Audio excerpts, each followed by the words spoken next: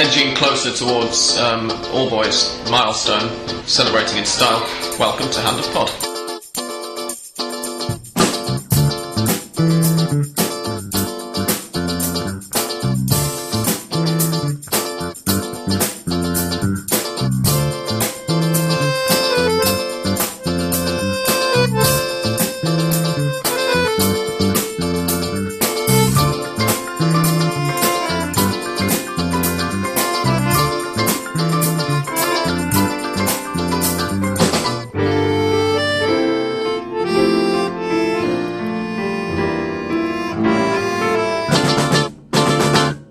Birthday, All Boys. They turned 100 last Friday. We'll be talking about that a little bit later, or at least about the match yesterday.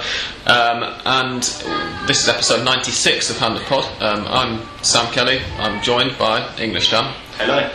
Joel. Hello. And by Henry May. What's your official title? President, CEO of Hurricane FC? No, not even that. Let's say founder, ex-manager, former player.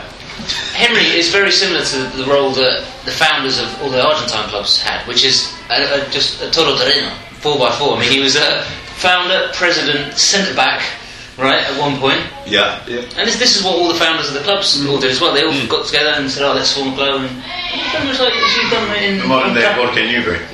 Yeah. We apologise as ever for the screaming children. You can shut the window if you like, Sam. Is it open? Yes. Excellent. That'll keep some of the screaming out. And I can throw things, so put it down more.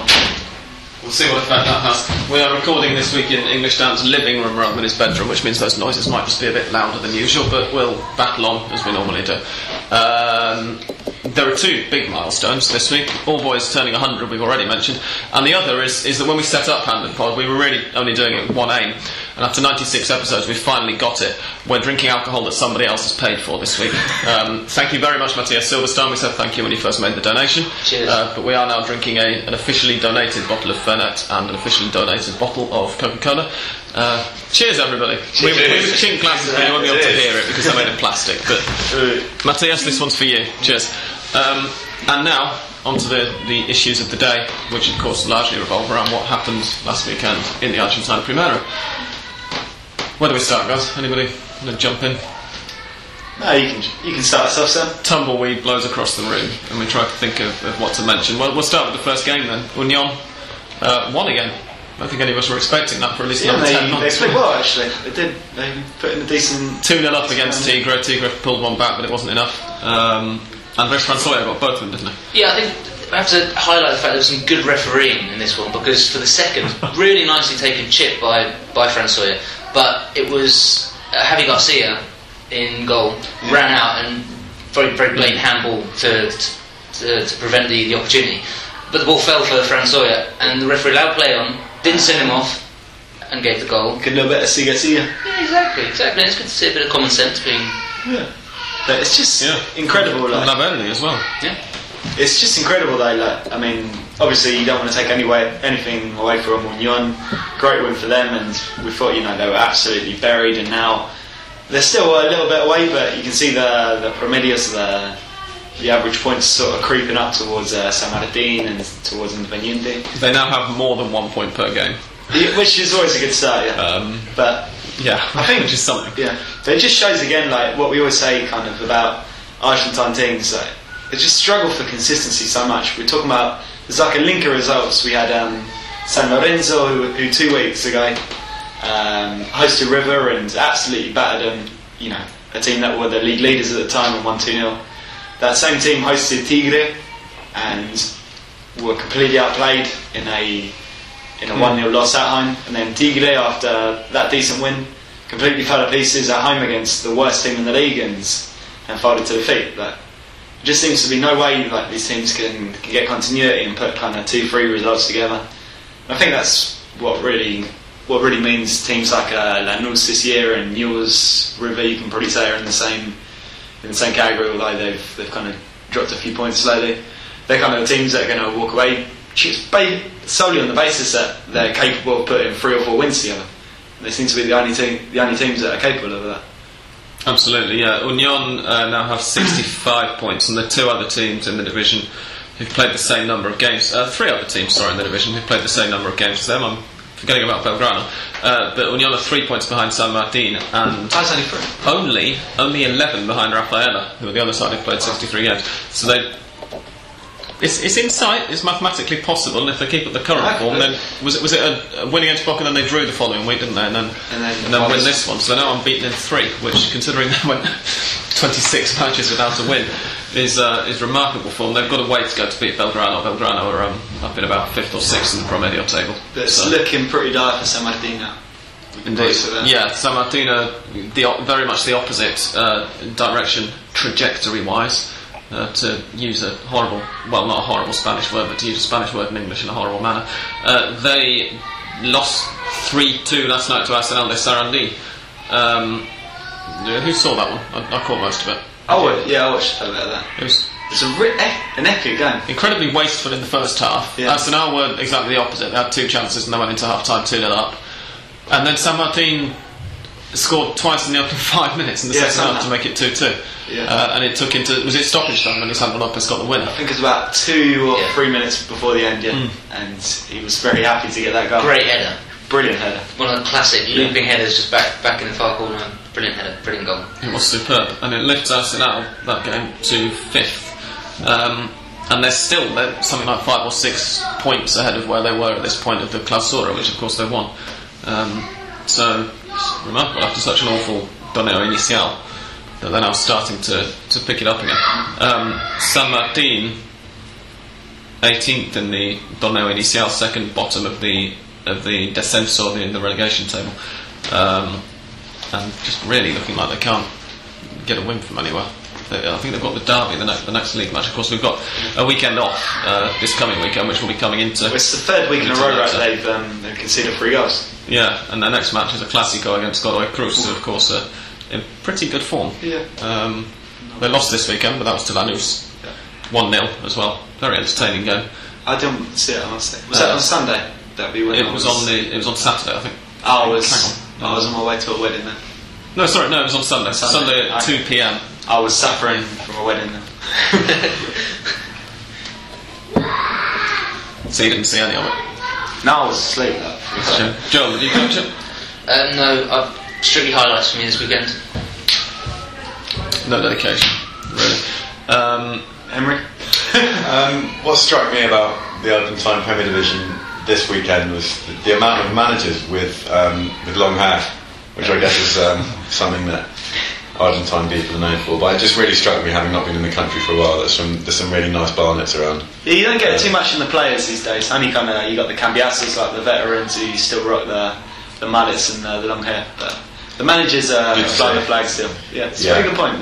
Yeah, but more or less I stopped watching the Argentine Primera a few years ago because something bad happened, and I now have to just make do with trying to find really dodgy feeds of terrible games in La Bay, and watch Hurricane lose most of the time. But we won at the weekend, so that was good, with a scuffed penalty.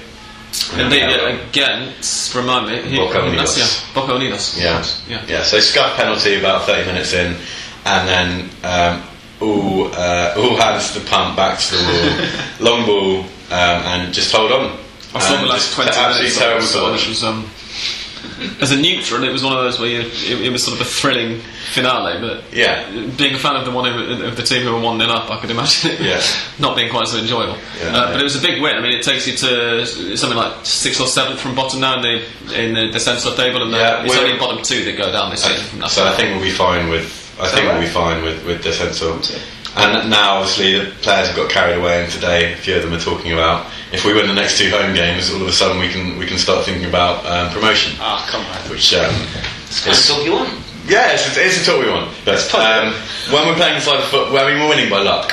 We're winning by luck and by not through any system or any skill. It's former champions.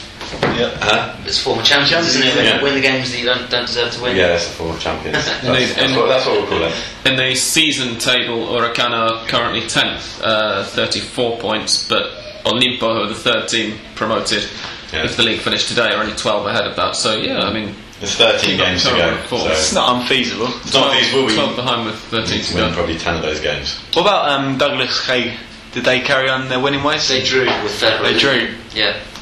1-1, wasn't it? Or 0-0? Because yeah, ever since the Racing legend Mostaza Merlo took over, they've been in electric form. Was it? They won the first 4 games. Yeah, they won the drew first this one. Yeah. Because they would have died before, but yeah, it's a great name as well. I think we've talked about just. We have discussed Douglas Haig before. Yeah, I think they played somebody in the Copa Argentina in Primera last season, and we mentioned them. Their next game, Douglas Haig, is against home to Defensa y Justicia, which will be an interesting one. And Huracan. I said that with a completely straight face. No, Defensa y Justicia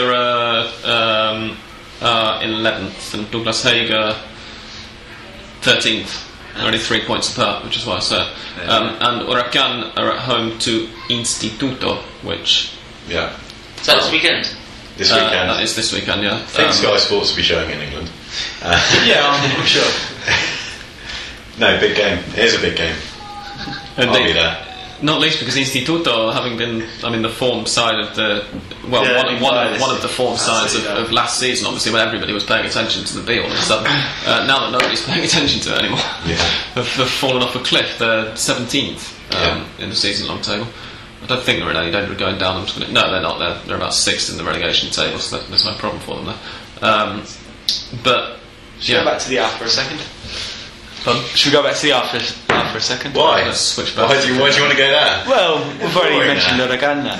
We were talking before we went on that diversion about Godoy Cruz and Lanús, who are two teams, ironically, who are managed by people with completely sensible haircuts, and also two teams who are managed by people who surely are one day. Quite a record of fairly controversial fashion decisions. More in the case of Martin Palermo.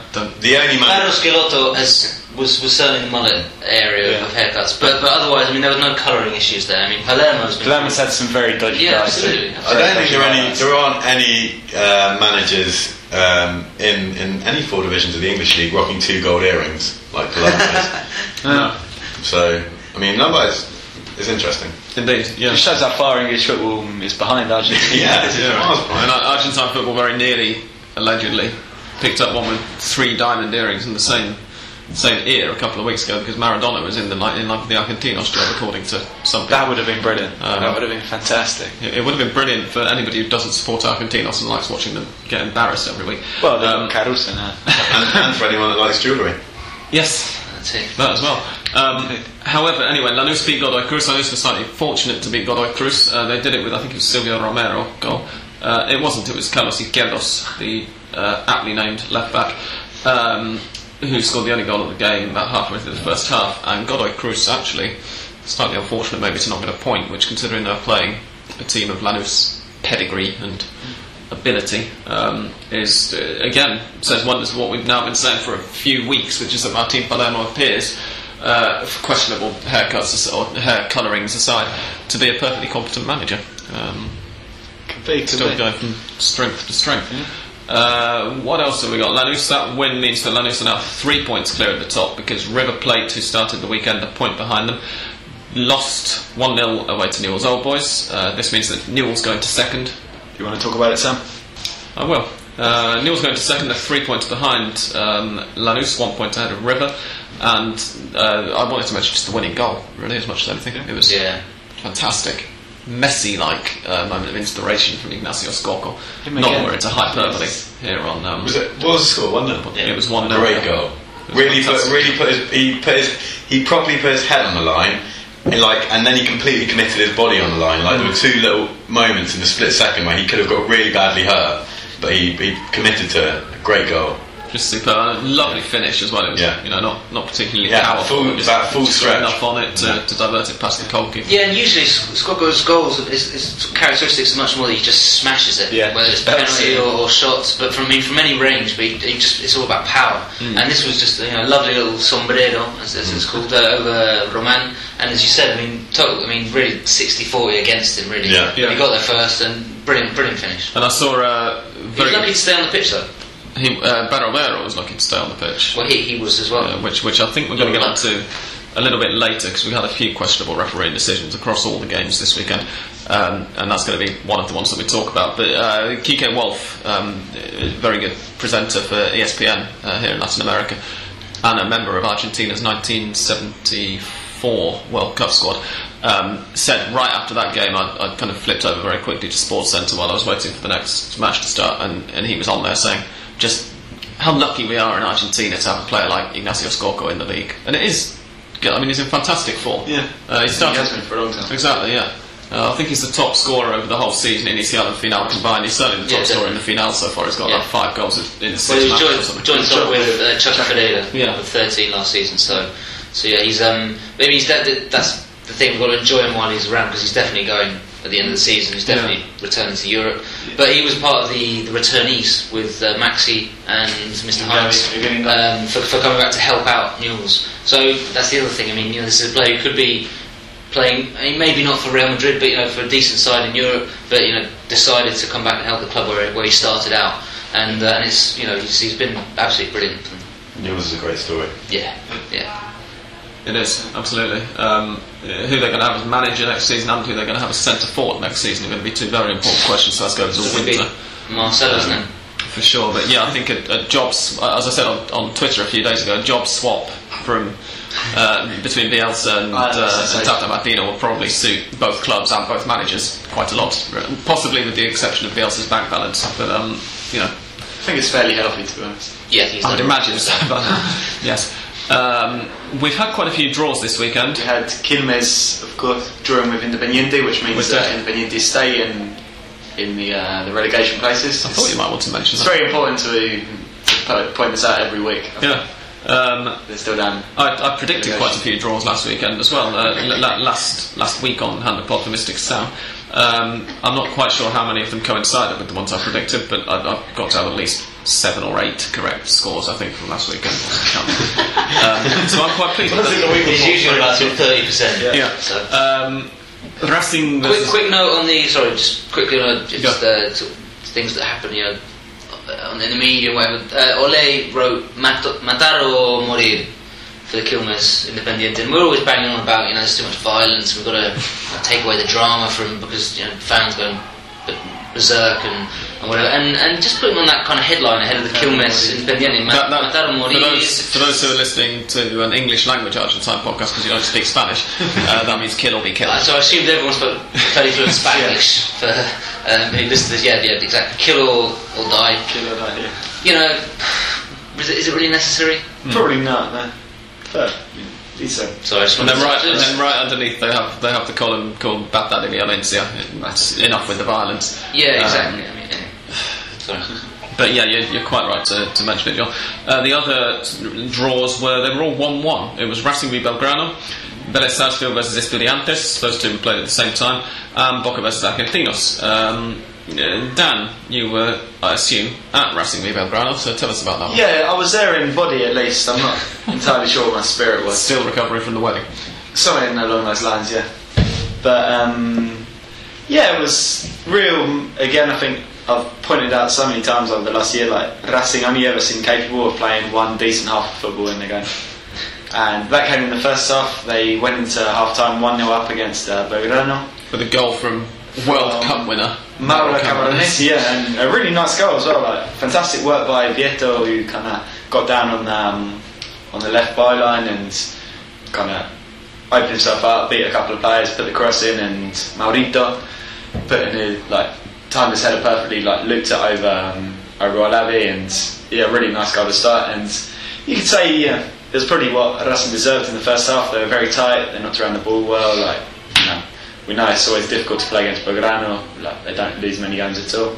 So 1-0 at half-time, and you think, there's a decent chance here. If they kind of hold on another 15-20 minutes, 1-0, then you can start thinking of the win.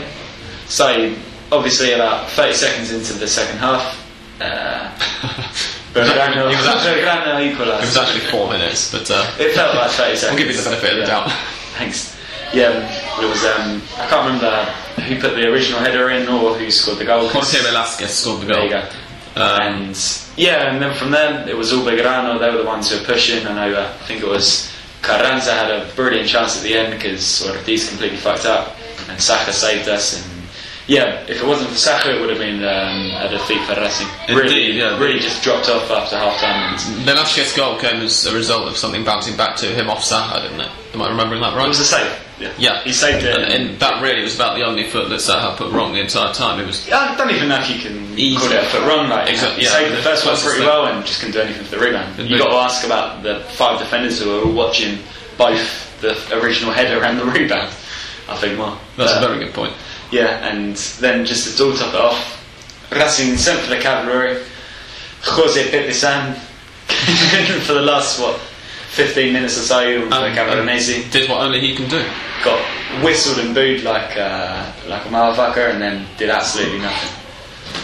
It just hasn't worked out, that has it? I mean, I remember when San hasn't, signed, and everyone was just so excited. Yeah. They were, Teixeira and Fox and all the rest of it, they were all showing, and rightly so. I mean, all the goals that he'd scored for Lanús and. I sometimes wonder what would have happened in Mexico. I wonder what would have happened if his first 2 penalties had against Rafaela, first game in the Inicial, if he'd have buried him.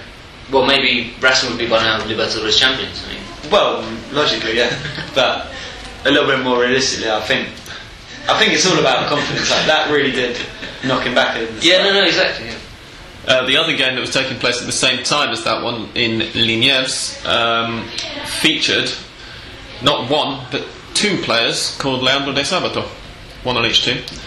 Vélez Sarsfield, young midfielder, and Estudiantes veteran defender, who were cousins apparently, according to a report on ESPN yesterday. They managed to make this story last about 10 minutes or something, which gives you some idea of just how little they have to talk about when you've got a 24-hour sports news channel. And it finished 1-1, not only in terms of cousins on the pitch, but also in terms of goals scored. One of the Leandro de Sabatos got on the score sheet. It was the Estudiantes one, with 12 minutes to go, cancelling out an opener about half an hour in from Federico Insua, who's another good player who's been in good form. We've already mentioned Skoko. Insua's been good since joining Vélez as well. It's been a good year for strikers so far. It has, although Vélez is too. I only turned over. I was mainly watching the Racing game, kind of turning over for 10 minutes here and there at the Vélez Estudiantes game. And whenever I saw Jonathan Copete and Ezequiel Rescaldini getting the ball, they were both rubbish. So I'm not quite sure what was happening. So Duvan Zapata looks a bit more active, doesn't he? But Rescaldini is a bit just very raw. So he's still learning. Rescaldani, sorry, not Rescaldini. Confusing. So, and then just after those 2 games, we got another 1-1 draw, which was Boca versus Argentinos, which the second half of which especially might just have been the worst half of football I've seen so far this year. Nothing happened. I'm sorry, I've got to point out as well, how many penalties did Boca get? I mean, come on. It's just ridiculous. What are you insinuating here? I'm insinuating that they get a hell of a lot of penalties. Okay. Missed penalties. 6 this year, Racing doesn't even have one. Yeah. Santiago Silva scored the one that he got the other day, but missed penalties. It's always about Racing, it's nothing to do with Boca. No, you got to say they get a lot of penalties. Good celebration though. Yeah. It was, wasn't it? What a nutter. Exactly. Absolutely. Just going completely berserk is how we like to see players celebrate goals, even if it is Boca. Matias Martinez, of course, another player who, another reason for Dan to get angry about people having certain form at Racing and maybe improving slightly elsewhere, got the equaliser. There was dreadful defending. He scored the week before in Quilmes. I've been saying this every single week. Boca are conceding goals from every set piece. Exactly. This was a corner that went through the whole past to the far post through. I mean, I don't know how many defenders there were. And then the guy who was marking Matias Martinez was not goal side of him, so it was just a very simple tap in the far post. I mean, it was dreadful. A couple of weeks ago, Boca lost at home in the Copa Libertadores to Nacional. And I said on Twitter right afterwards, I don't think that Nacional deserved to win, but I do think Boca deserved to lose because they're making the same mistakes every game. They had 65% of the possession or something. They deserve to lose. They're making the same mistakes every game. They deserve to lose. And I ended up having an argument with a follower on Twitter. What do you want? Who was saying, well, no, you can't because they dominated possession. I said, yeah, but the goal was from a corner. The guy was completely. It was Scotty in that case for Nacional, completely unmarked. And they're doing it all the bloody time. But it doesn't seem to be getting. It's not that they're playing badly overall. They're just not. It's very strange from a Bianchi side. And there was a very interesting article today in La Nación that was comparing the start made by Bianchi this time round, obviously, and Falcione's start. And they were saying, Bianchi's made a better start to Falcione. But I mean, when you look at the stats, this was Falcione who took 4 points from the first 18 on offer, and Bianchi's taken 6. Yeah, which is much. Plus 6. Boca have had such an easy start, you know. Yeah, I mean, kind start to the a start that you'd look at and kind of expect them to do better than 6 out of 18. Boys, you know. Yeah. Not really any big teams that have come to the Bomboneria. We've got some interesting games to come. And one of those teams, of course, we've been saving them till last, is actually not quite last, penultimate, let's say, but they were the final game of the weekend, and it is La Congeletto Madre, all birthday boys, who won 2-1 against Atletico Rafaela. We've already mentioned one questionable refereeing decision. There'll be another one in this game that we can talk about.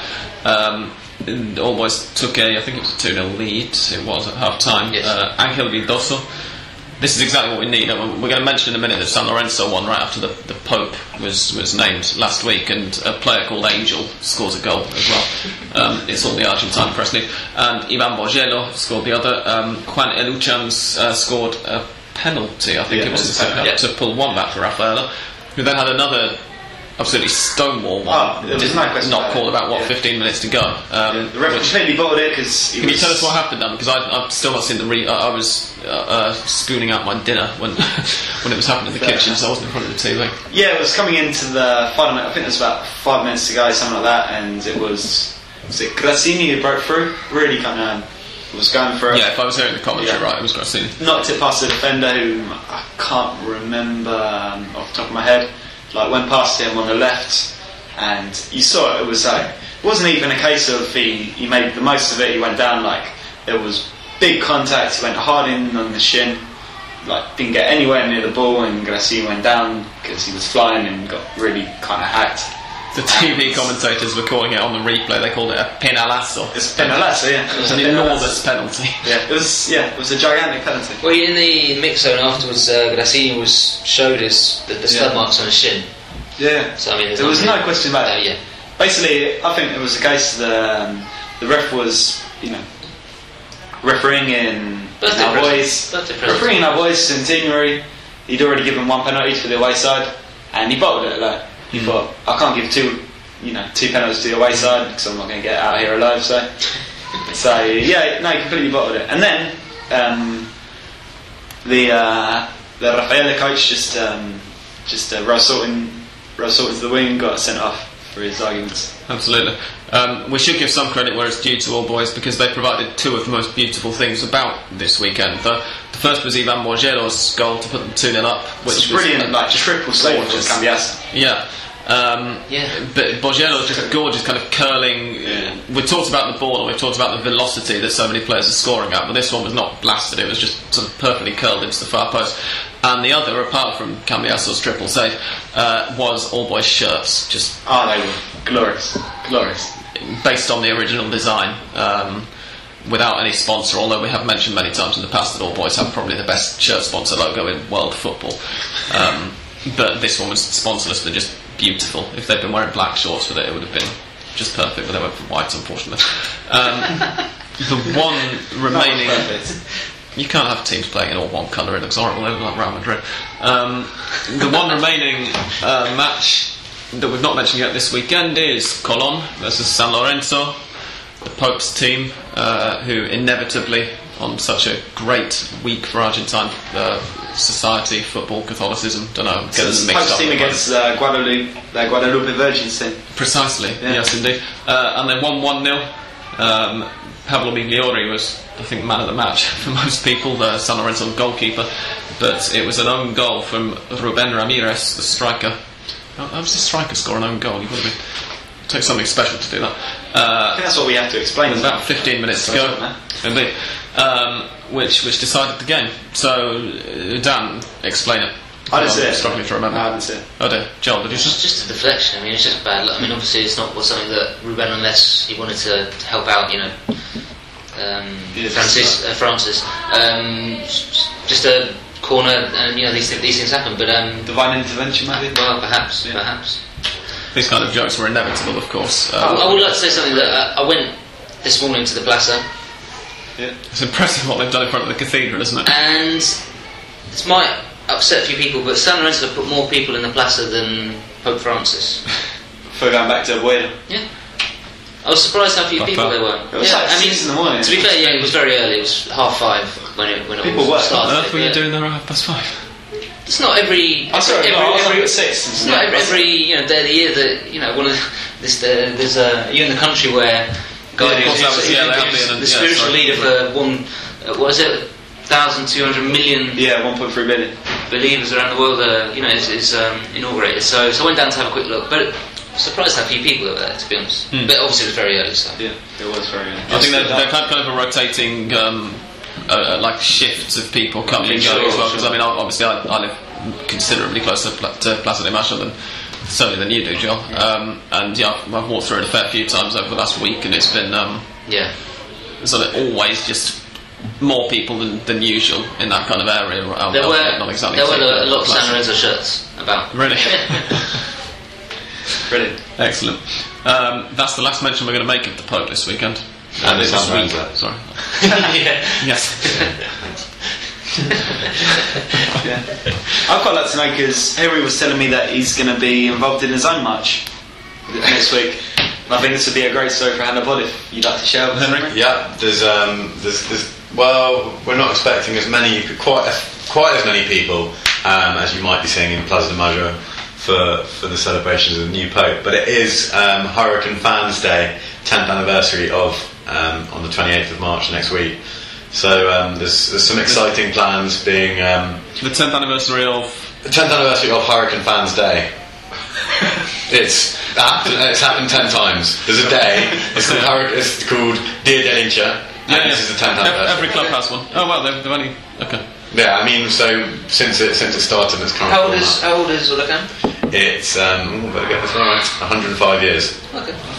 They had their centenary in 2008, and I've been speaking to the guy who organised their centenary. He's been telling me, he's the guy that put 50,000 people in the streets. So Henry, he's in charge of organising this. I'm going to interrupt you because in double checking you, which I was about to do on Google for the official confirmation, I need to congratulate you. I've typed in Huracán into Google, and the first autocomplete it suggests is Huracán London. No. And the second is Huracán Football London. So, wow. Congratulations. But your Google must be google.co.uk. Dan's Google is... let me see. Please be google.com.r. It won't be. It is google.com.r. Huh? Very impressive. Is that because he's been previously searching? He's been doing research? No, because I've got this in incognito, so it's not his previous search. There's nothing to do with it. I don't like to embarrass him and come up with all the porn sites that he... Oh yeah, because it's full. Like, So it's next Thursday, and the idea is that because the Hurricanes training ground, La Camita, was under threat from a new bus terminal and tube station being built there, and so when the ideas were being formed for Fans Day, the idea was everyone would be going in bare feet to symbolise, Hurricane belongs to BA and we're connected to the earth, and maybe it's going to turn into some sort of like spiritual rain dance or something, but the idea is that we're going to be marching from Parque Patricios, which is Hurricane's area, to Congreso in flip-flops, I think to give everyone's feet a bit of a break before we take on Congreso to Obelisco in bare feet, hoping that San Lorenzo fans haven't put down any glass or any pens. That's a march of about 2.5 kilometres, 3 kilometres ish from the stadium to Plaza de Congreso. Yeah, something it's pretty like much straight. Then Congreso to Obelisco is pretty short. Yeah. And there's going to be a sort of a stage at each place, and then we're going to finish by dancing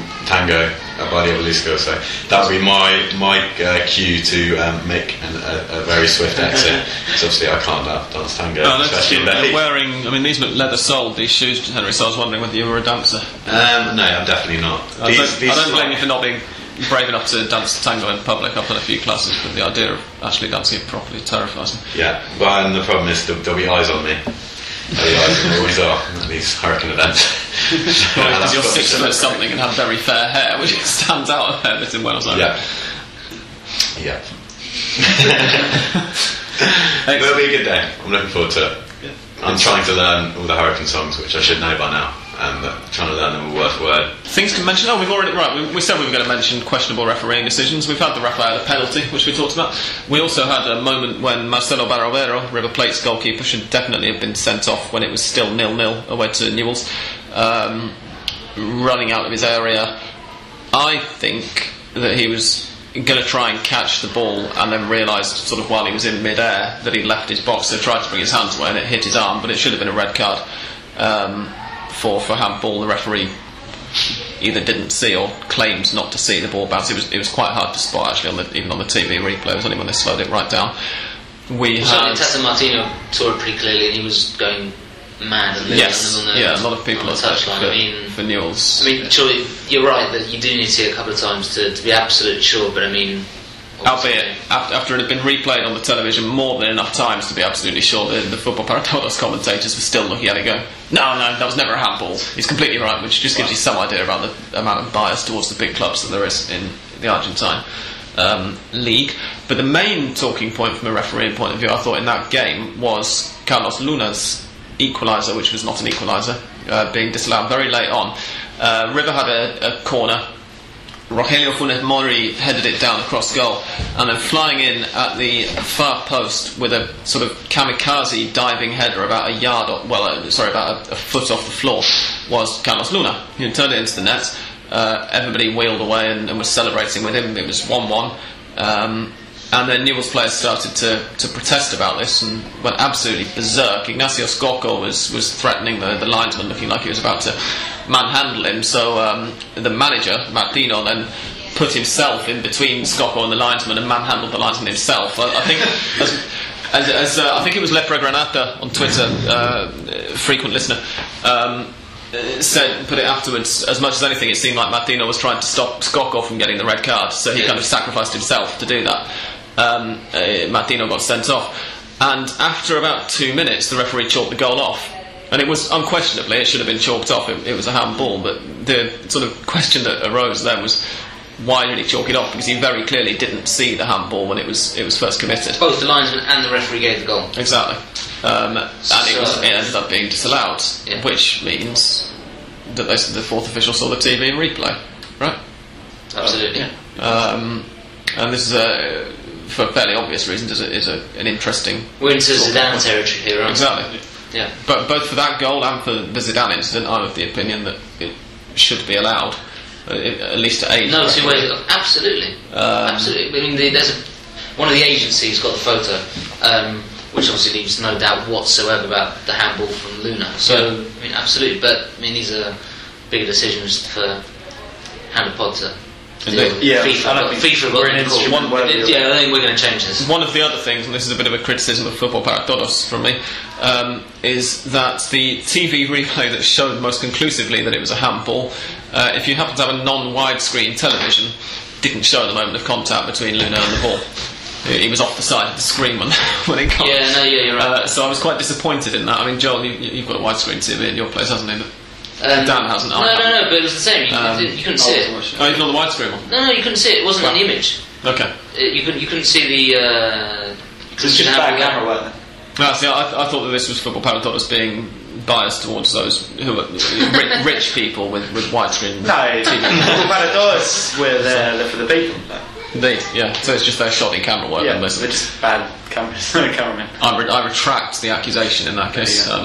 Although the accusation of shoddy camera work. No, also you have to remember that for televised games, all the cameras are one side. Otherwise, I mean, there's one or two cameras on the other side, but they're all from the same side. Otherwise, it all gets a little bit, So, I mean, in that side of things, it's fair enough. But I mean, as you said, the photos there very clearly handball. Newell's players all saw it, but the question is, is that the way it's going to go then? Can the fourth official then change decisions? Mm-hmm.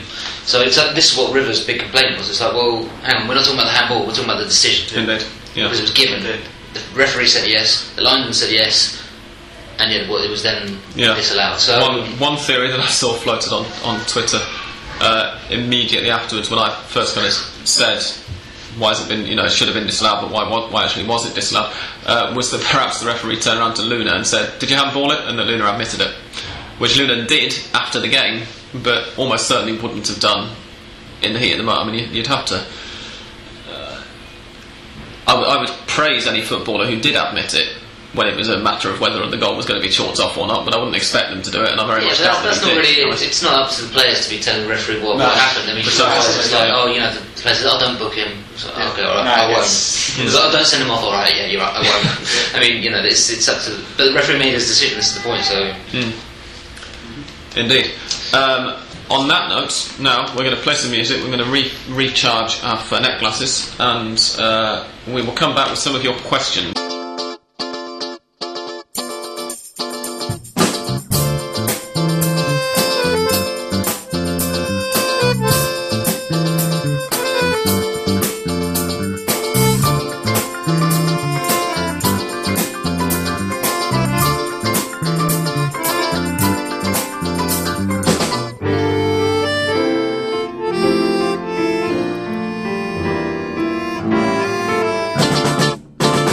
Okay, questions. First one is from Tom Robinson. Can I get it quickly, because this is one you're going to have to think about. Oh, go on then, John. But this is a fun fact quiz. Yep. And it's We'll come back to this one at the end of the questions section. topically random. At Boca, at their museum, they have a wall of photographs of all the players who've made their debut. And so it's obviously an order for debutants at Boca Juniors. So the question is, which player made his Boca Juniors debut directly before Juan Román Riquelme? Is this going to be a name that all of our listeners will know, or is it Absolutely. Okay. Absolutely, yeah. Okay, so we'll think about that one at the end of this. This will be 1996, 97. Right, so at the end of the question section, we'll all come back and we'll have a guess about that one. And it's topical. Okay. So I'm looking at you, Enrique. Okay. Interesting. Tom Robinson, this is the very first question because he actually asked it last week. He missed the recording by a couple of hours and just asked it later that evening, so I told him to retweet it to us tonight, and he has done. He says, what are our opinions on Duvan Zapata? Would a future move to Europe be on the cards? I think to the second question, definitely. And to the first question, he's rather good. Yeah, very, very strong, very direct forward, like decent shot at him. I can't quite decide whether he's actually very big or whether he just looks very big in the Argentine league. He's very stocky, he's very well built. Heavily built. Where's he from? Chested. He's from Colombia. Yeah, I thought I'd heard the name. It's a very Colombian name, Dula. Of course, Henry's living in Colombia now, aren't you? So, Yeah. can you tell us anything about the local reception for Duvan Zapata? Whether he gets in the press much there? Or? No, I can't really, but I guess that's because the press are so crazy about Falcao that no one else really. Are they team mates? No. Is Zapata in the national squad? He can't be, surely. No, he's not. I wouldn't have thought he's very far away from it, but I'd be surprised. There's a few people there, like you got Quinteros, who's playing in Italy, like doing fantastically. James, Magnelli, Bond, Rodriguez. Yeah. There's a few players ahead of him. I think Teo's in the squad as well. So Isn't he? yeah. So I guess that's the kind of answer. You've got players of really undeniably enormous quality keeping him out of the national team, Especially up front. Yeah. But yeah, I mean, I would not be at all surprised to see him go to certainly to Spain or Portugal, maybe possibly France. I could see him thinking. England or Italy, not so much. Maybe I think he'd stand up quite. Spain. He's I think Spain or Portugal is a place. Yeah, quite a powerful player, very explosive. I like him. That's that one. We're now going back up to, here we go. Chris asks, do you think Barros Esquilotto will be the next Boca manager? We're back into this thing now. Lanús are top of the league, therefore Esquilotto's job interview is going well. It would be very interesting if Bianchi makes a complete hash of this season and decides to cut it short. But as he might well do. Would they go for Barros Esquilotto or would they go for He could resign. Yeah, but I don't think so, because I think that Bianchi will be given a transfer window, as in one way he actually do something, which is the open one. No, I'm not denying that. I'm saying if you want to say, not if he, if they go nowhere in the club or if they finish mid-table, like I don't think he would have the heart to leave. But I don't think. Carry on. I really don't believe that Bianchi would come back to Boca, not have a good season, crash out Libertadores or whatever, and then leave. He is, of course, as everybody knows, an enormous Bostero. That's not true at all. He's a River fan from boyhood, but I had to get that one. Yeah. No, yeah. I mean, definitely Barros Schelotto is up there. I mean, it goes without saying. But here's the question. If both do roughly equally as well, which could mean, say, Lanús winning the championship and Godoy Cruz finishing top 3 or 4 and qualifying for the Sudamericano or maybe next year's Libertadores, in terms of who'd have the biggest impact with the fans, do you think Boca would go with Esquilotto or with Palermo? Well, for both of them, there's an issue, which is that while Riquelme's there, neither of them are likely to get the job. That's also something which has to be taken into consideration. If Bianchi walks out the door, is Riquelme going to stay? Well, we're just walking into just the whole world of hypothesis here. That it's impossible. But you can't see this, listeners, but we're now all stroking our beards and pondering. Barros Schelotto will get the Boca job at some stage, whether he's going to get the next one. As well, Palermo. Yeah, I mean, absolutely. And obviously, he's right now, he's the manager who's impressing the most. But I don't know if time-wise, I'm not sure it'll work out. But who knows? Indeed. Charles Reynolds asks, how much longer can Franco Di Santo keep making Sabella's squad for the national team? Well, especially with Icardi knocking on the door, like yeah. I don't understand. And Scocco. And back in Scocco. Yeah, definitely. Ahead of him. Okay. That's cynical. No, raised eyebrows there from Sam. Merely the fact that Scocco and his agent both said a couple of weeks ago when he was asked, he's been asked on an almost daily basis whether he's staying at Newell's or going to Europe or moving somewhere else in Argentina at the end of this season. And both of them a couple of weeks ago said that he was going to be probably urging more towards a move to Europe because that's what you needed in terms of getting into the national team. I guess from that point of view, I heard Scocco was going to speak to Sabella. From that point of view, a move to Estudiantes to ask which. But Scocco was going to ask Sabella, speak to him personally, and say, where am I going to have a better chance of impressing? Yeah. So in terms of which offer that he'll accept, Scocco's definitely going. Yeah. And I'd say though, for form and certainly in terms of goals he's scoring and just. In terms of his form, he's definitely above Di Santo. So I'd say for this squad that they've just announced, like obviously Icardi's not there. Yeah, absolutely. And even if it's just for the fact of bringing him on for 15 minutes in one of the games, well, the other thing, making sure you locked him down for Argentina. Yeah, sure. Just get him there, though. Yeah. The other thing that Charles asks is linked to this question. Surely it's Lamela time. Who says? Lamela's still not getting a call up. Yeah. Still in very good form for Roma. The problem is, where does he fit in Argentina's current? Well, exactly. He'd be kind of a variant. He'd be a variant. He'd be competing with Di Maria or Messi, wouldn't he, for the left or right sided attacking role? Yeah, I could see him. I could see him come in for Di Maria if they want to play kind of like a more a tighter game, like a more passing game, rather than using Di Maria's kind of attributes, which are his pace, his ability to get to the byline and. So it'll be a decent variant. He'd be really good, I think, on the left side of that midfield three. Especially as Di Maria's suspended for this next game. You kind of think, well, that would be the chance. Yes. But also, then Sosa has got the chance now. Sure. Well, absolutely. But in these kind of positions, was it Sosa or Lamela? In these, well, obviously Lamela. Yeah. Obviously. There we go. But in these positions, attacking forwards, strikers, well, Argentina's always have players who've been left out. Higuain wasn't called up for ages by Maradona. And he was scoring loads of goals for Madrid, and he wasn't called up for a long time. Everyone completely forgets about this now because he's completely installed, and rightly so, as the number one, sort of number 9 for the national side. But there's always this argument about, doesn't so and so deserve a call up? Lamela definitely does, and ahead of Sosa, absolutely. But the funny thing I found out today is I was down in Ezeiza today at Urquiza, which is Primera División C team, so in the 4th division. As you do. As you do, yes. You know, Dan, when you finish telling us this, just tell us about the Ole comment that you sent us yesterday as well. But tell your story. As you do, you spend a Tuesday down there, like you get the bus from their facultad in San Juan and Irigoyen, and you go down there an hour's trip.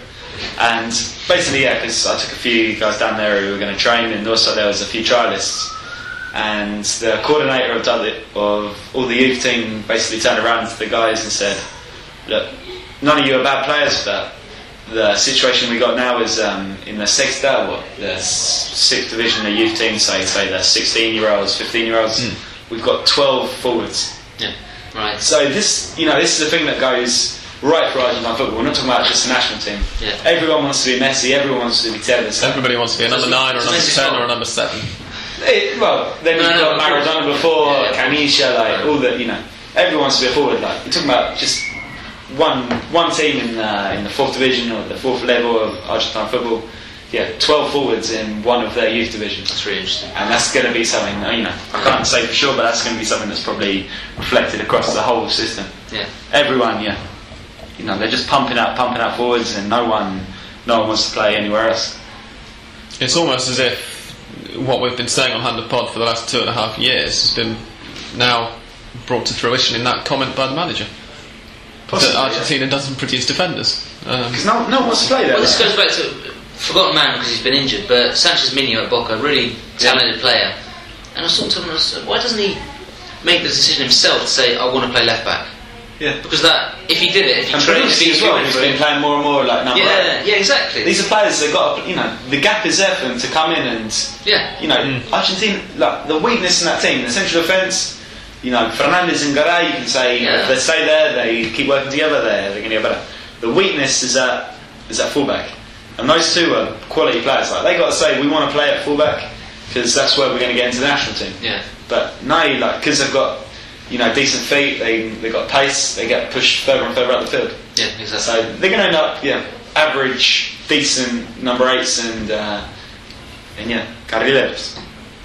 Nobody's quite got the kind of lack of ego that say Javier Zanetti has to just say, I'll play where you want, and then to still be playing like a 15-year-old at the age of, how old is he? Well, 77? I think they've done the same, but it's because their attributes to get pushed up further the field. Like it comes from the coaches not knowing, if we play with a couple of decent fullbacks, then that makes us stronger and it'll make Argentina stronger. But it just doesn't seem to be that thing. It's like you're good, you're strong, you run fast, and you got a good shot. Right, you're playing up front, or you're playing in the field. I guess there's less of a thing here as well. Say in Brazil, where the attack's always been based on going wide, very much with flying fullbacks, as the cliche goes. Yeah, exactly. In Argentina, it's not the same kind of thing. It's more a patient build-up and spending lots of time on the ball and having the number 10 and the number 5 do everything for you.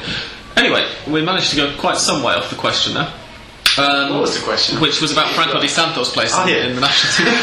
So, Charles, we hope that somewhere in all of that we managed to answer your question. But we had to talk about the national team a bit, I think. Yes, we will do it in a very short while. Ian James asks, if you have a thick double chin, is it possible to have a Kinder Surprise toy under it? Yes. If it's as thick as, say, Julio Grandone's jowls or something, possibly. Amazing. Tom Robinson has another question for us. He says, which Hurricane FC London player is most akin to Hugo Barrientos? Brilliant. Great question. Have you had any broken jaws in training recently? No, Sorry, we've got one. Tough tackling midfielder, bit of a wise old head. Probably wouldn't like it if we had a Di Federico in the team.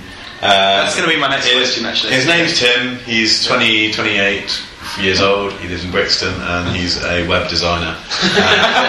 But put him on a muddy pitch on a Sunday morning, and he will crunch you. Didn't you have a Portuguese guy that was? Quite controversially. Barrientos looks like a level-headed fairy compared to Claudio Suarez. Claudio Suarez, Portuguese TA, last seen somewhere in South London, screaming at referees. We had to get rid. I was told the story of him before going to see one of the games in Clapham Common, and you kind of think, all right, fair enough, but this guy's being totally. This is just massively exaggerated what's going on here. And fair enough, I saw him getting sent off, fighting with the referee. Yeah, within 5 minutes of coming on as a sub. Yeah. So my follow-up question is as well, who's the Matias Di Federico of the team? There's got to be one. There's got to be one. What the sort of the talented party boy who doesn't really, turns up when he feels like it. The talented party boy, and has had his nose broken by this Portuguese guy. No, I mean, in terms of like that sort of the attitude of the front man who will strop when things aren't going his way, that's Jamie Gardner. I mean, like a player that you want in your team, but it comes at a price. Stinky attitude at times. Jamie, if you're listening, sort it out. Turns up hungover to training. Sometimes it's just like, it doesn't matter to me. The team will be fine. Like whatever, I'm the best player. The old cliche of the 1940s Argentine footballer comes to mind there, where they used to say, if you've got one Argentine on your team, you have a very good team. If you've got 2 Argentines on your team, you have a great team. If you've got 11 Argentines on your team, you haven't got a team. Yeah, that would probably be very much that kind of player. Yeah. Billy Morrison asks, Argentina versus Billy. Venezuela is coming up. Are you guys going to watch it? I'm not. You're not. No, I'm not. Are you? I understood. Are you going to watch it? As in, No, I think you need to. I think you need to be going to watch the game. Oh, yeah, I will watch. Yes, it is our job after all. Sorry, misunderstood. You know. He also asked for predictions. Shut up! He also asked for predictions. They'll be coming up at the end of the podcast, Billy. That's it. Those are all the questions that we've had. Joe, yes, sorry. So the question was was leaving, because I saw this. I was in the museum just this week. So in Boca's museum, they have the Wall of Fame, and it's in order the debutants for the club. Photograph of them. So we're talking 96, as Mr. Edwards said very correctly. Bear in mind, also of course, that talking. Riquelme didn't first break through at Boca. No, but it's debut. Well, it's Debut for the club. It's debut for the club. Yeah. And this is very important for the player in question. Topically random. So I mentioned Henry's interest. So obviously we think Henry, we think Huracan or Hurricane, but also Fulham. Saba. Done it. Facundo Saba. My word. Which I was just flabbergasted. I wouldn't have. I had no idea that Henry was a Fulham fan, so I would not have got that if he hadn't. So. Yeah, Fulham, Argentine football. But given There's really only one name that springs to mind. but he's at work, he's at Union as the coach, and just sitting there, I was really surprised to see he's already moved into coaching. He's already in the second club, And he's going to save another one, from how it started. Exactly. But I just didn't associate him with Boca at all. No, And of course it's true. You associate him with He's Racing, with exactly. Gimnasia. Yeah. And Fulham, of course. Fulham. And the mask. Federal. Yeah. Federal, where myself and an Australian Dan, just beforehand the pod started, met him and were too terrified to ask him any questions because he was clearly in an absolutely foul mood. He'd come back and was playing for them in that game, and he wandered past us in the press section afterwards, and we thought we could go up and start asking him questions in English, and then we saw the look on his face and thought, no, we're not going to. My friend and your friend Joel, Ariel, and your friend Dan, he was going to track down Facundo Saba for me so we could go and have a beer together because Union were in town at the start of the weekend. Yeah. But we didn't. I wasn't here in time to do it. Fair enough. I would like to catch up with him for a beer. He's going places. Give you a Yeah, he's a very good coach. So. Yeah, definitely. Future Racing coach. Yeah, For sure. He has the unhappy habit of always picking pretty shit teams to manage. I think if he gets a chance to I think that's got definitely the reason. There's certainly logic here. Yeah. Because the thing is, if he goes and takes over Racing now, he's going to get crucified. yeah, absolutely. What does he get from it? Nothing. He goes to a club where he learns, where he's got no money, he's got to learn the ropes. No, I realise he's got a group of players. I realise that, and he's going to learn a lot from it. But at the same time, you have, as we've already mentioned, Barasek Quilotto and Palermo, both doing very good jobs with clubs who've just got maybe that little bit more. Yeah, but the players on another level, they got the name behind I know. them. I see what you're saying. That Godoy Cruz and Lanús are slightly more organised, and you're right, slightly more stable. Perhaps. And those managers are very much the same kind of. I mean, well, not even No, the same stage as Saba, completely but, different. Completely. Saba's, I mean, he's got a psychology degree. I mean, he's studied. I interviewed him a couple of years ago, and he's always doing courses. He's learning. He's doing leadership courses, management courses, sociology. I mean, he's completely different to Barasek Quilotto and Palermo, who are, because of what they've won in Argentine football, just have a completely different aura about them than Facundo Saba does. So. Okay. Sorry. That I think that was some good points. I'm part of the Saba fan club. Yeah, I am too. If you are listening, Very good Facundo, coach. come back to Fulham in about 2016 when Martin Yole would have left. We probably have had an average managerial team. It'll be in a relegation fight, and it'll be your time to return and be the first manager with a mask to save the club. Mate, given Pochettino, I mean, this weekend Southampton beat Liverpool. Yeah. I mean, it's opening the door. Yeah. I mean, maybe Saba for Fulham and Racing. maybe now when We've sorted out the next 10 years of his that's career. his trajectory. perhaps with Pochettino going into and doing so well at Southampton in future, when people mention Argentine manager of Premier League clubs, people won't immediately think of Ozzy Ardiles playing 7 people up front. But the Aussie rank, Aussie was brilliant. Yeah. It's fantastic. I'm not denying that. I'm merely saying that among the average English fan, he has a reputation for, some would say, a certain amount of tactical naivety. That's all. I'm not saying it's deserved. I'm just saying it exists. Henry's biting his tongue furiously. Go on, Henry. Attacking the other Unbites hand. your tongue. Just don't say anything nasty about Ozzy. He's a nice guy. He's a nice guy. I agree. He seems like absolutely lovely man. Yeah. When one of my friends came over here to study for 6 months, he went into the Argentine embassy in London, where obviously he had to get his student visa and all the rest of it to be approved. And the man who stamped his visa looked incredibly like Ozzy Ardiles, and so he kind of went, "Are you?" No, sorry, it sounds too silly. And the guy went, "No, go on, ask me. People ask me it all the time." And he goes, "You related to Ozzy Ardiles at all?" He goes, "Yes, I'm his brother." And he takes out this picture of him. And Unbelievable. Brilliant. so it's not only Ozzy who now still lives in London and has got into English culture. His brother is there working for the Argentine embassy, giving people visas as well. There's very few people like this, certainly in Argentine football, and you cannot find anyone who will say anything against Ozzy Ardiles. No. Totally. And very few people in Argentine football. Nothing. He's just top class. I have got a lovely anecdote about Ozzy Ardiles. Go on. So when I came back from from Hurricane FC's trip to Argentina in 2011,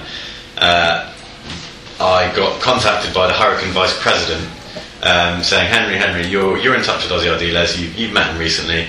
Can you please give me his number so we can offer him a manager's job?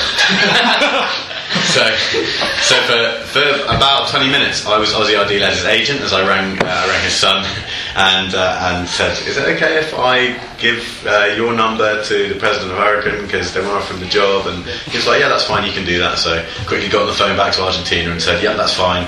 And after a day of negotiations, sadly he didn't take the job.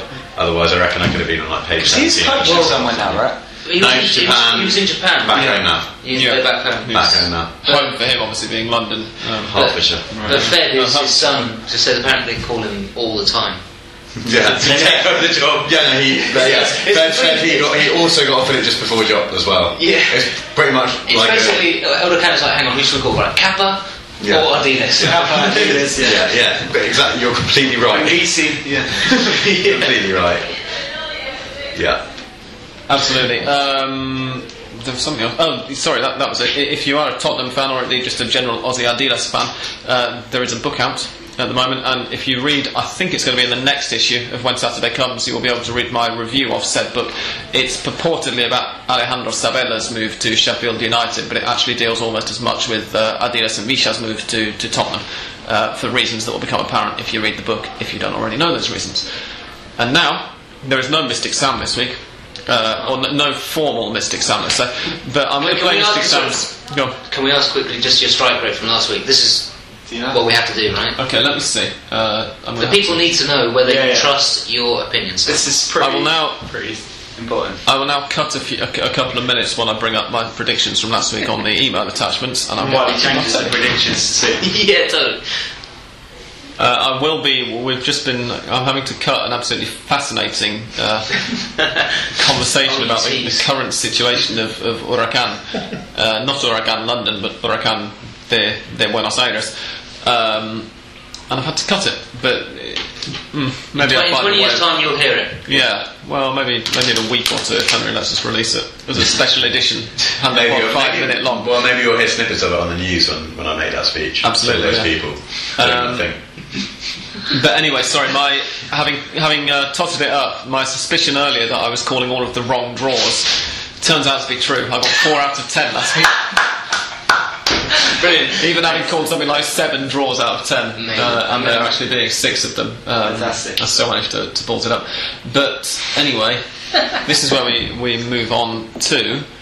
As we say, there's no Mystic Sam this week, but we are going to have, first of all 4 of our predictions for Argentina, Venezuela, and also for Bolivia, Argentina, which we've barely talked about, actually, so we might do a little bit of talking about that as well afterwards. And then we're going to have all of my predictions for all of the South American World Cup qualifiers, which I'm going to be making up off the top of my head. So, here's Mystic Sam's theme I'll take tune. yourself through this, Sam. Just be quiet. Here's Mystic Sam's theme tune, and right afterwards we'll give you our predictions.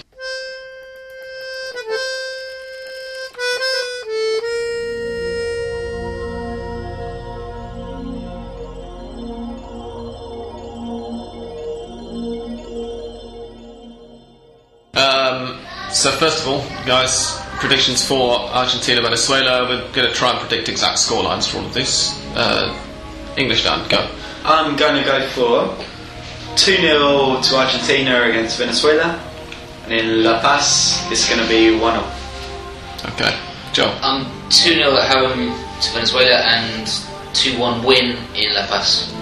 So far Dan's gone for a 5-goal swing compared with Argentina's last game in La Paz, and Joel's gone for a 6-goal swing. Henry? A 3-0 win in Argentina, but the real winner will be socialism. In La Paz, a 1-0 win for Argentina. And I'm going to go for 3-1 against Venezuela for Argentina, and 2-2 away to Bolivia. What do we win if we get these right? Nothing at all. No? Okay. The love and respect of Hand the Pod listeners, because they don't already love and respect us. But, No. If they don't even send questions.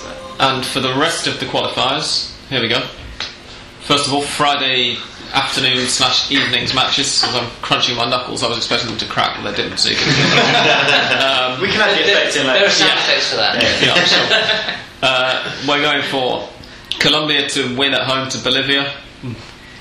Don't think that's that controversial. Uruguay versus Paraguay to be a draw. I think the listeners want scores, really. No, The listeners aren't getting scores apart from the Argentina games. Venezuela. Argentina, Venezuela we've already predicted, and Peru versus Chile I think is going to be a blimey, Big Clásico. San Pauli's first game. Clásico de los Andes. I'm going to go for the win for Chile. Not at all comfortable with that, but anyway. Okay, and then is it next Tuesday? But Tuesday. Next episode of Hand of Pod is going to be recorded on Wednesday because the match is going to be taking place on Tuesday. So Ecuador, Paraguay to finish in a win for Ecuador. Bolivia, Argentina, I've already predicted a high-scoring draw. Venezuela versus Colombia. Ooh, that's going to be interesting. I'm going to predict a draw. Is that with the Chavez factor? Like, No, it's with the fact that Venezuela are not a bad side anymore, as we're going to get onto in a second. And Chile versus Uruguay, win for Chile. These predictions affected in a very big way by the fact that neither Paraguay nor Uruguay are doing anywhere near as well as they did in the last qualifiers or in the last Copa no, Uruguay America. have been the biggest disappointment so far. Yeah, absolutely. Really disappointing. But now, guys, we should at least talk about the fact that Argentina are playing Venezuela on Friday and are playing Bolivia next Tuesday. Sergio Aguero has been ruled out by injury for both games. Angel Di Maria has been ruled out of the Venezuela game with suspension. So we're probably looking at Sosa coming in for Di Maria and Lavezzi for Aguero. Palacio. The one who was playing in training today, and which all the press are saying is going to be that Montijo comes in for Aguero and Lavezzi comes in for Di Maria. So it's going to be Lavezzi on the left and Montijo kind of in the middle / towards the right, swapping with Messi. But how do you think this is going to? Who's going to be there? I'm going to be at Argentina, Venezuela. Joel, are you going? No. Henry's actually gone off. I assume to go to the toilet. I will watch it though. Next week's guest is also going to be at Argentina, Venezuela. Who's this week's guest? Ooh. Mr. Schweibler. Oh, he confirmed that this morning. As well. He was at the Plaza welcoming the new Pope. I knew. Oh, really? Sorry. Okay. Yeah. Well, in that case, we can say it. Daniel Schweibler, who, for those of you who are really into your kind of cult Argentine football blogs, you will know listen to us. It must be that. Indeed, yeah. You'll know as the author of Hand of Dan and Argentinos Juniors fans English language. Who was blog. first Hand of Pod? Hand of Dan? He was. Hand of Dan by several years. He's been there since about 2006. Or We had something. two He's Dans. been He was blogging telling me, and he stuff. told me this morning actually that he first came here in mid-80s. Wow. And we were talking about accents Yeah. and everything, Yeah. like, oh, how's your accent? And what do you say when people ask you where you're from and all that kind of stuff? And he said in the mid-80s he had to be really careful to... sure. It was pretty thick. Sorry. Anyway, he'll be on next week, and both him and I will be at the stadium watching Lionel Messi, which is as important as it gets, really. What else do you want to do on Friday Precisely, afternoon? yeah. And I'll be earning 2 months' rent from it as well, which there are far worse jobs to have than that, really. But Argentina, Venezuela, how do we see it going, guys? Venezuela, the quote that's been going around the press an awful lot today, especially in the headlines, has been that I think it's Fernando Gago and Di Maria or something have both been saying Venezuela aren't the same Venezuela that we had to play like 10 years ago. No. They've improved a lot. From 4 years ago or 6 years ago. Precisely, yeah. About 10. The last meeting between the sides was it Puerto Ordaz? Puerto La Cruz. Puerto La Cruz, thank you. Puerto Ordaz in And it's the Chile, one that went Colombia, isn't it? from Amorebieta, if I remember right. Indeed, it was. Yeah, who I think is he's not suspended. That's the No, other. he's not playing that. Vizcarrondo's out with injury, and Amorebieta's not playing because Joel. Because he won't be available to play. Okay. Very This is the in-depth journalism that you expect from I don't remember But- if he's suspended or if he's injured, but he's out. Sure. That's the bottom line. But that was the first time that was the 18th time that Argentina and Venezuela have met, and it was the first time ever that Argentina had not won. It wasn't even like Venezuela had managed a couple of draws. It was the first time that Argentina had played Venezuela and not won. So this is going to be a very interesting match. Yeah, I mean, we're seeing Venezuela now. We're all watching the Copa America very closely, and they're a team completely in the ascendancy. Like you can say, a lot was due to our fallen comrade Chavez, who really did put a lot. No, I'm saying whatever you think of him as a leader or president, like he really did grab Venezuelan football by the balls and say, like, absolutely, right, yeah, we're going to make this. We're going to make this better. We're going to. I'm going to access really a little bit of guilt there, by the way. The reason that Dan just sort of halted himself, as the listeners will hear, is that I smirked a little bit when he said that. But you're quite right. Yeah.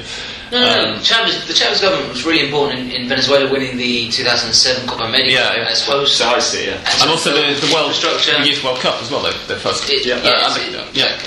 And no, absolutely, I think it's an excellent point that you can't separate think Venezuela's recent football improvement and the Chavez government. No, completely. And, Absolutely. and also with a lot of credit's got to go to the coach as well, Farias. Yeah. Probably Latin American Mourinho. Do you like that? That's what everyone says. Right? he's got that look. He's definitely got that and he's got the swagger about him as well. He's got the swagger. He's not afraid to get in there. The youthful good looks. And, yeah. No, they got it's a really strong team. Though. One thing I think is we've already mentioned that Amorebieta's not going to be involved for reasons unknown to Handball.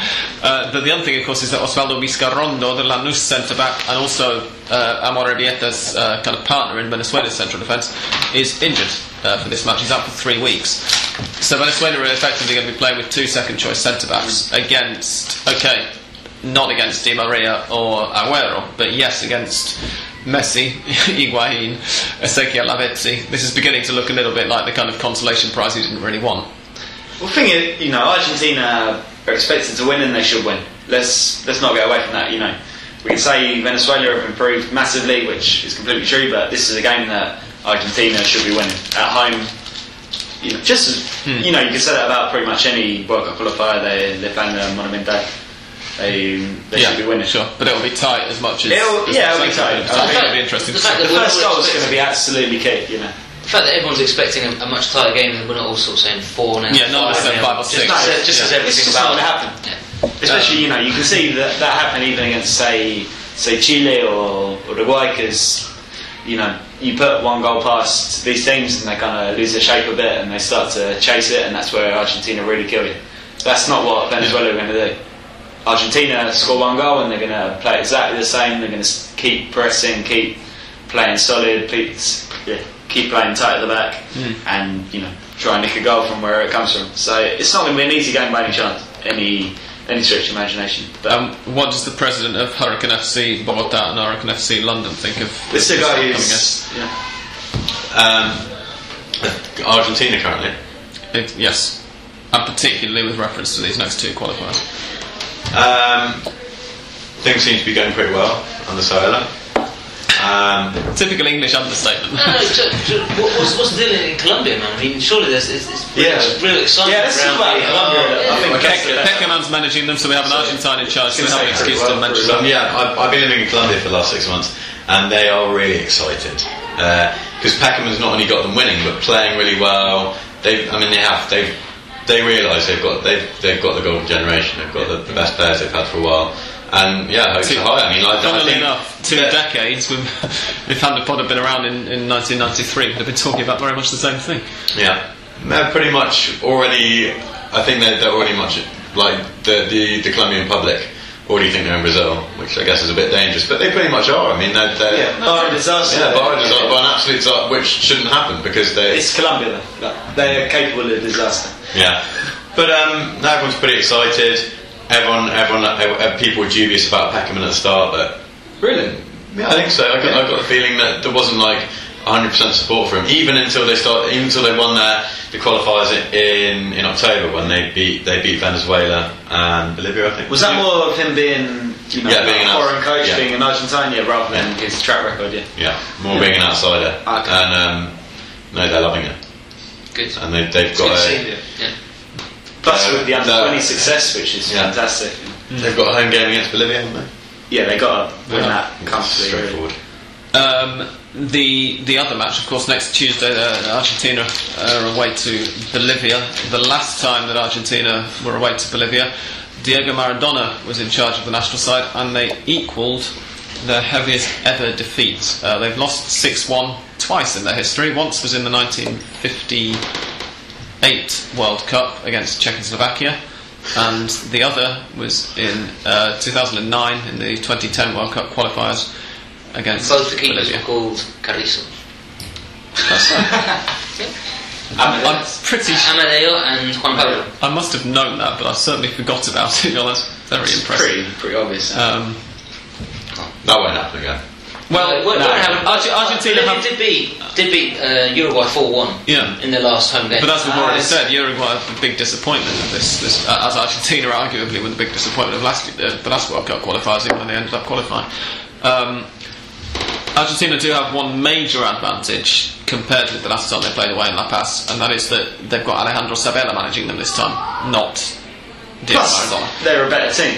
It seems clearly a better team. As I say, they've got Alejandro Sabella managing them. No, I'm saying with the players on the pitch and whatnot. We haven't mentioned it, but Leo Poncio, the River Plate midfielder, has been called up. And we should have mentioned it, because we've been putting up with God knows how many tweets saying things like Poncio is Argentine, Sabella, Poncio is Argentine. Well, he's been called up, 6 months. And there's quite a chance that he'll play midfield. So won't feature in the first game, obviously, here against Venezuela, but will play.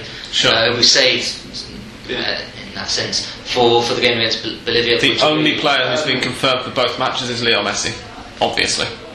You'd have to assume that a couple of others are going to stand a fair good chance of playing in La Paz as well. But yes, Sabella does seem to be saving at least some of them, and a slightly different plan in La Paz, which I think makes sense. Absolutely. Yeah. It's going to be interesting to see how both sides manage that. I mean, obviously Argentina more, but Bolivia are fairly well used to playing in La Paz, so I've heard. They do it quite often. It's funny how they never move their home games to Santa Cruz de la Sierra, isn't it? That one's going to be played at 1600 next Tuesday, 1600 local time, which if you're listening in the UK is 7 p.m, and if you're listening in the United States is 2 p.m. Eastern Seaboard time. And that's about all the preview we can give you of it, I think, unless anybody's got anything to add. No, I think that's pretty close. Is Aguero going to be much of a miss for these two games? Yes. Yeah, he's a big part of how Argentina play that. The way the free combine up front, Aguero, Messi, Higuain, it's completely so important to what they do up front. Lavezzi, I guess, is a similar style of player in many ways, but he's just not quite on the same level, and Aguero's another step up. And he's not quite as used, having not been training with, let's say, with the starters at the national team quite as much. He's not quite as used to the link. But you could be surprised. What I'd like to see about Lavezzi in this game is that against Venezuela, a team that really, presses, hits hard, physical team.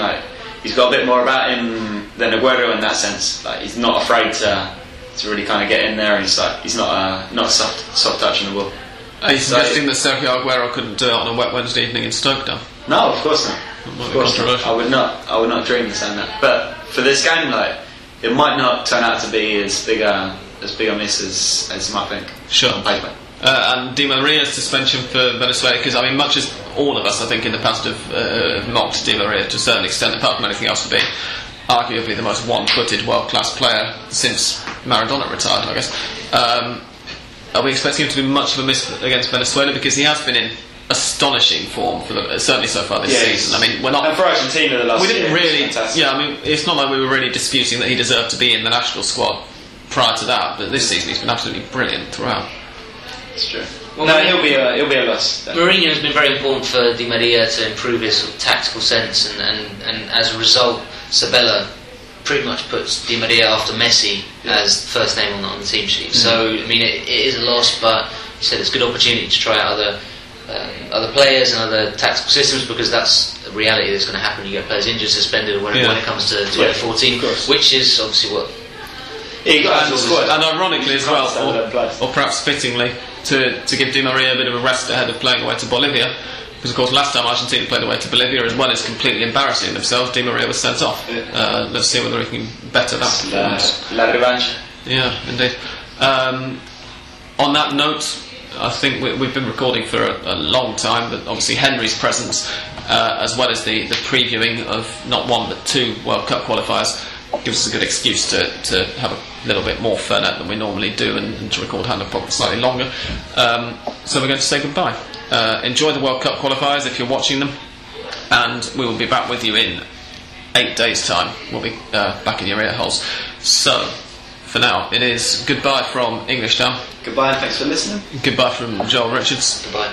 Goodbye from special guest Henry. Goodbye. Thank you very much for joining us. Thank you. And goodbye from me. Goodbye.